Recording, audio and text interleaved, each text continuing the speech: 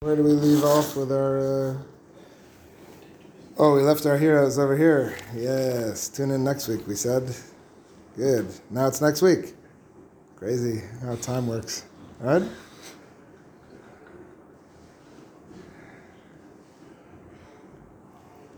Good. So we left off, we said we went through Lulav land, right? We took a stop in Lulav land and spoke about all of the Tov, and that really says the Chovos, all of Shar Bechina is that's all that's happening. There is not anything that is not Tov.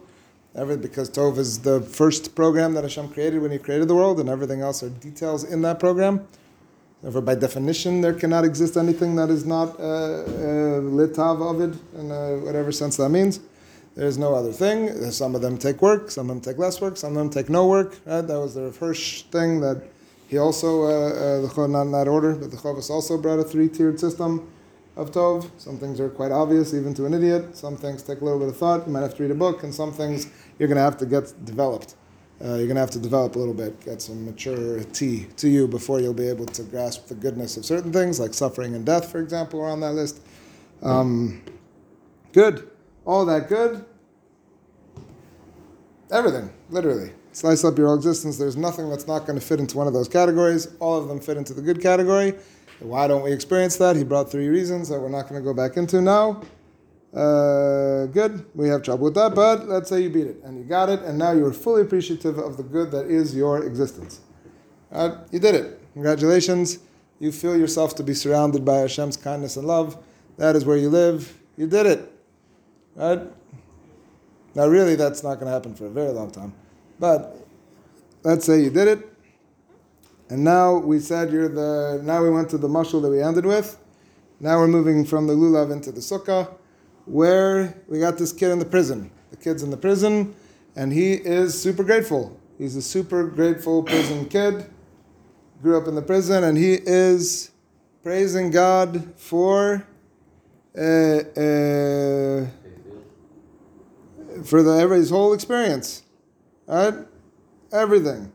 This cell that I'm in, the bed, the candle, the bread and water that you bring me, the fact that I get clothes all the time when I need them, and I got some health care, I got a dentist that comes in. Wow, what an incredible day. I praise the owner of this pit, he said, right? I praise the pit master who has singled me out for all of his kindnesses and so on and so forth. Right? That was the kid's praise, and the messenger, the king, told him that you're sinning against the king with that praise. Right? That praise is it's not a praiseworthy praise.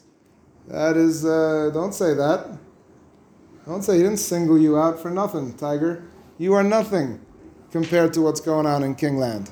Right? The whole kingdom contains an endless number of people, such as yourself, involved in an endless number of activities, many of which you cannot possibly imagine from the confines of your tiny cell. Right? You don't know anything about agriculture, and that's like a whole division of this kingdom. Farms and farming and commerce and economy and things and transportation and war and stuff. You know what it takes to run a country? You do not know what it takes. And 99 point whatever percent of what goes on has nothing to do with you in this particular prison cell. You haven't experienced the tiniest smidgen of what goes on in this country and what this king is in charge of and running, and the amount that he does and takes care of his populace. So the kid says back, okay, but guess what? I don't have any concept of those things. I've never been in war or benefited from a road system or bridges or commerce or economy or agriculture or any of the things that you're talking about. I've never experienced any of those things or benefited from them in any way. What do you want me to praise him and thank him for stuff that's beyond my comprehension? How would that work? Right? That would just be playing a game at that point. So he says back, the shliach says back to him, say as follows. Emor, you should say like this. Ani meshabeach hamelech ha'elyon, not Baal Habor as that. I am praising the king, maybe exalted, the exalted king, supreme, says he's supernal. Asher in kates l'malchusto, his kingdom knows no bounds, v'lo tachas tavaso v'chasto, and his kindness is without end, and his goodness. Vani kalo chashuv ben ruba chayalav. I'm an insignificant piece of the literally millions of people that make this kingdom, that make up this kingdom. And in terms of the king's abilities and what he's doing, I am, in other words, to send me a shirt when I grow, to send me a dentist to take care of my tooth, and a loaf of bread. And nothing. Now the kid got it. The kid somehow in that little speech, the kid understood something that he did not understand before. And what was the result of that understanding? Gadlo malaso benavsho. So the king grew in stature inside the kid. V'nichnasei maso belibo. Wow, this is really tying together to the other shir. And his awe of the king, it was now entered into his heart. And now the goodness that he had received becomes a much bigger deal to him. Because of this contrast. Because of this contrast of how big this kingdom is, and everything that the king is involved in, and how little I take up of all of that, how I am a person in a very limited situation, requiring very limited whatevers, and yet now yigdilu matnosav elav etzlo. So now the gifts that I receive become much more significant to my thinking, and I'm much more appreciative of those things. Okay, this is the Seder Advarim. So the kid is not saying in any way that I'm thanking him for that stuff. Okay, I can't because I don't know those things, and that's not something that I don't really even understand the words that you're saying. I don't know what agriculture is.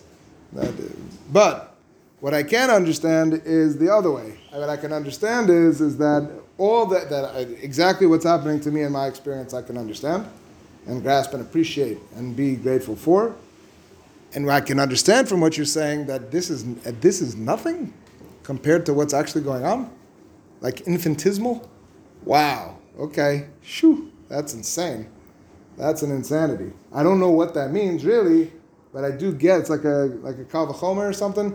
I do get the idea. I know about small and big. And if my whole experience that I'm so grateful for is the tiniest smidgen of what's actually happening, that blows my mind. Now I can get something I didn't get before. Before it was, my world was big. My world was the whole world, really. It was fully big. And now I'm talking about the king, that he singled me out for all of his kindness and things. My world was my definition of God, right? My world felt big, or God was small. God could fit in my room, whichever version you want to say, right? My own world was the totality of my existence, and so that's the size of God. God is the size of my room, because that's all I know. There isn't anything outside my room, God included. Now you've entered in the idea that my room is a tiny speck of the actual kingdom that the king is running. And so, wowee, my whole thing, my everything is almost nothing in relative terms. Mind blown. And now the fact that I'm being taken care of and my needs seen to is a much bigger deal to me than it was before, in light of what it is that's actually happening. Okay? This is the contrast of those two things are what produces the Ema and the Ava together, the Yira and the Ava, like we're doing in the other shir. That combination, it comes from an accurate picture of what it is that's going on. But how do we do that picture? There's two what? Who? How? That's still the size of the room. No. That's right. No. That's what happened. In terms of the Shevach, I can now understand that this is really just that one fact. My world is the size of this room. His world is not. This, good. So he says like this, and this we will, this goes into the,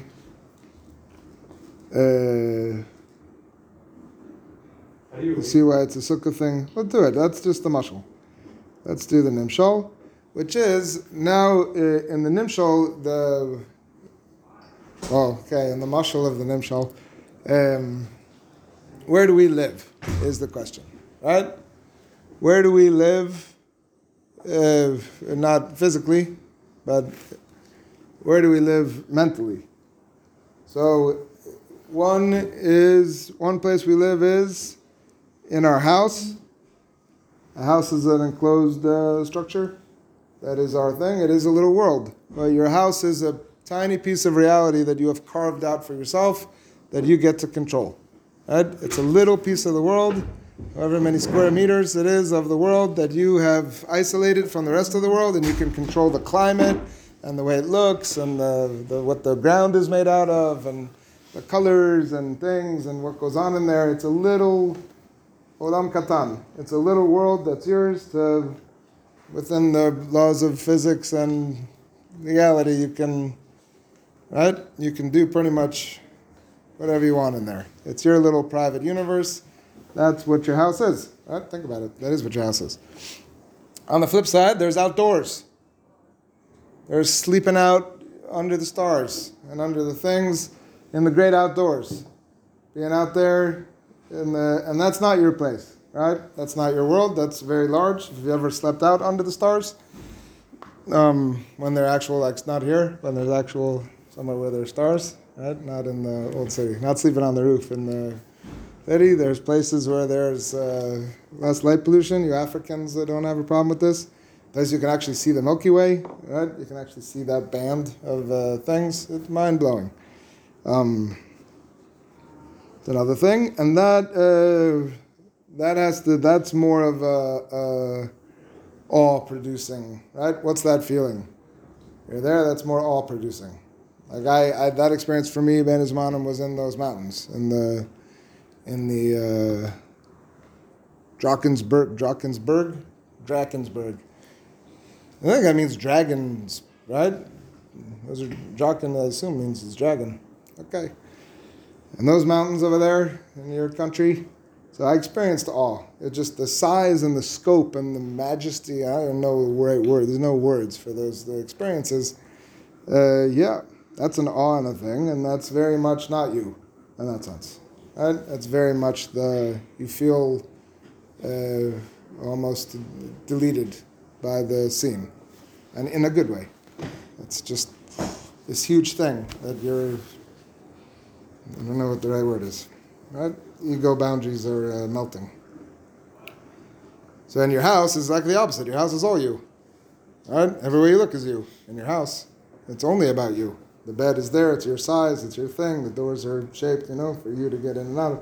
Not the dorm, like an actual house that you, right, that you built for yourself and lived in and modeled for yourself. Oh, we need a thing. It's over here. All my needs, all my stuff, it's all there. That's my house. It revolves around me and my family. Everything that's there is there because either we enjoy it or it's functional in some sense. It's all tov for us, everything that's there in the house, right? Either because we actually enjoy it or it's functional in some way. Everything. Outdoors has nothing to do with me. Those mountains had nothing to do with it. Those mountains could not care if I existed or not. Okay? They're not there in any way. In the experiential sense, the mountains are about the mountains. All right? And I'm a guest in mountain land. In between those two things, there is something where both of those places are not good places to live. Okay? Both of those choices are incorrect. To live in a tiny world of your own where everything revolves around you, that's what we're taught. That's this mashal with the kid. Right? That's a small world and a small self and a small God. So you live in a tent. Oh, well, we need to live in a sukkah, actually. Absolutely. That, you don't want to be small. And you don't want your world to be small, and you don't want your world to revolve around you. For sure, that is what makes the world small. When everything's about you, as lovely as you are, and as wonderful as each of us is, a world that revolves around you is minimally a very tiny world, right? And also it's a little disappointing, no offense to everybody. Right? In light of what is available, right? That's a prison cell compared to a full kingdom, right? That is the mashal that he's giving. Right? It is infinitesimally small. On the flip side, we don't live outside. Okay? We don't go live outside under the stars and those things because that is inaccurately too far the other way. An idea of a world that doesn't really have anything to do with me, and a world where we spoke about this. I don't remember. Did we? But the cosmos, the thing. I don't know if anybody's into this stuff, astronomy stuff, which you should be at some point in your life, but if you've ever read it and you're seeing the pictures and like reading the people that are excited about it, like in the old school with Carl Sagan and the new version is what's his face. Right? You read someone who's excited or you're listening to him talk, someone who's really in and they're getting it across with an emotion. There's an emotional component. It's not just pictures and numbers and things. They're starting to get across to you. And whatever little YouTube diagrams they showed you where for a second you caught a glimpse of like the scope, just the sheer size of what we're talking about. For a second, it like hits you that those numbers are real numbers and they're not just things on the page. That like that is, each of those specks of light is billions of suns. And like it hits you what that means and how far away these things must be. If that thing's bigger than the sun and I could barely see it, that's very far. That must be very far away. Even the sun itself, you're 1,000,000 times the size of the earth burning at whatever thing and it's just kind of like nice and warm. Here, we must be very far away. Well, it takes light 8 minutes to get here. It's like, oh, okay. Well, it's 8 light minutes away. It's like, no, think about it. And for a second, it like blows your mind. So the people that live there, I asked Rabbi Green, I was reading Cosmos, was the first book, one of the first, Sagan was one of the first guys to try to do it. And it was blowing my mind. I mean, he does a good job. And I guess I was in a receptive state at that stage. And he's not a religious person at all. He was not. He is now, or it doesn't exist, one or the other. But during his lifetime, he was not a religious person. And so I asked Rabbi Green about it. I'm like, well, what's going on, man? This guy's inspiring me with every page. So he said he thinks the opposite. He thinks that it's not a good idea to live there at this point. He thinks to live in that thing, it makes it very hard when you're dealing with something of that scope, of the solar system, and then the galaxy, and then all the galaxies, and then the things, and whatever they think is going on. But this endless universe and those things, where the world itself is an insignificant, our sun and whole solar system is an insignificant speck in this galaxy that itself is insignificant compared to all of the galaxies and things that are going on out there, and we're just in some corner of something of the known, which appears to stretch on as far as I could tell now, as far as we could possibly ever see. So to live in that world and to feel that you and your decisions could possibly have any significance is a very hard thing to do emotionally. Okay? And I know everybody has the explanations in their head and those things, but ignore those explanations for a second, and just the sheer tininess and insignificance of us as tiny little things. Even just looking at the earth, we don't exist. If you look at like the amount of like space human beings interact with just in terms of the earth itself, it's almost nothing. Like it's a thin, very thin layer that we actually interact with, just of the ball that we're stuck to. Even the deepest holes that we've dug don't go anywhere. We're not anywhere near anything. And in school, they taught you about the magma and the things and the core. No one's ever been there. It's guesses from shooting radio waves through it. They don't really know what's going on in there. They very good guesses, but we've scratched not even the surface. It's like tiny scratches. It's insanity. And so now, but it matters how I tie my shoes. Hard. That's a hard thing to hold in my head. That it matters in some cosmic sense with a cosmos of that size. That it could matter, right shoe, left shoe, tie that could be a thing, alternating the water, or, no, it's bread, it's twice in a row. No. Now in the morning we do back and forth, right? It's got to be the serugin in the morning. To have those details, tiny things make sense in this big thing. Like here, you're in there, I'll give just, you don't need a muscle for this, but I'll give it to you anyway, because I'm in charge. You're in your dorm room. Okay? And you go to brush your teeth, and you see your roommate used your toothpaste, which is okay. I mean, it's all right, but I don't mind, it's okay. Then use the toothbrush, right? The toothpaste, it's okay, we share. I'm like, he didn't ask, but all right, okay. But the little clicky cap thing, he left it unclicked. He didn't close the top, and now the thing around the thing's a little bit crusty. So when I squeeze it, just the middle part, right? Just the toothpaste just comes out the middle part, and then kind of bulbs up and it's on my thing, and I have to scratch out and it's a little gross, like hardened kind of thing, blocking the, what do you call it? And you're a little upset. You're a little bit upset because, okay, you want to use my toothpaste. Okay, that's cool, but like, take care of it. Like, don't leave it open, and now it's all crusty, and I have to clean it out and stuff. Like, that's not cool, man. And so, like, maybe I'll be a bal musar, and I'm going to be Michael. I'm going to be Michael, his irresponsible behavior with my toothpaste, and I'm going to let it go. Right? But if I'm having a hard day anyway, so you can't, dude, what the hell? Look.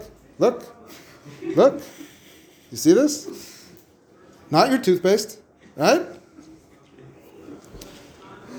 And you feel very justified because, what are you doing? So that's perfectly reasonable scene in the house because that's, right? We live in these tiny details.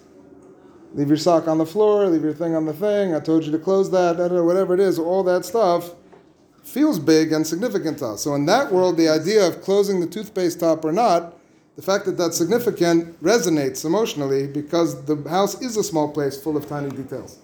How you put your things away and stay on your side, and why is your thing on my bed again?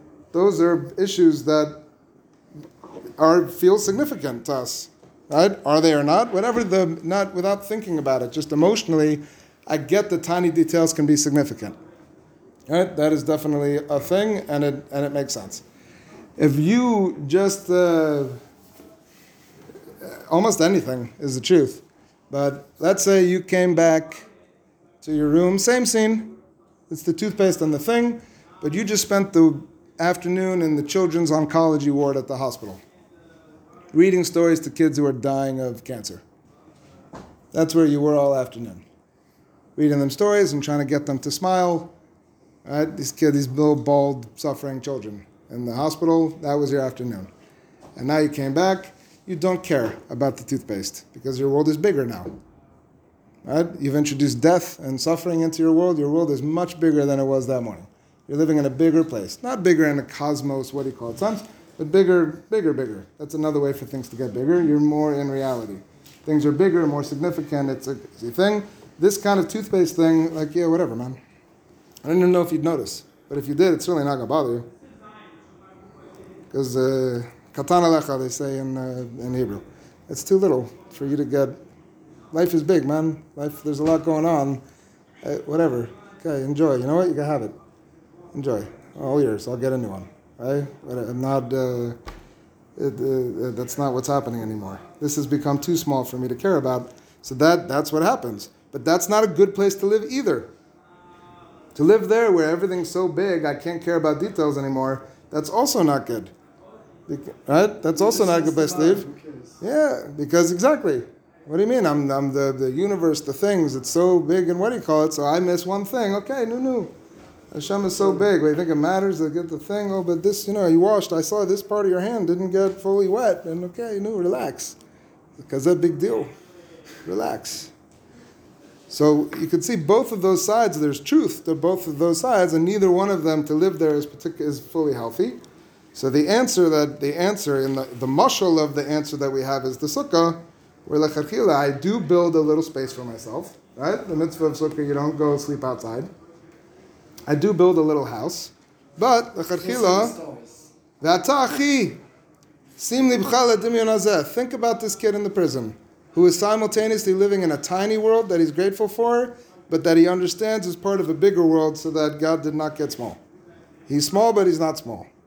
I'm living in that thing. When does this occur to you? When you see the stars. They had a whole thing about celestial spheres and stuff that is apparently not 100% accurate. But yeah, that's our way to look at things.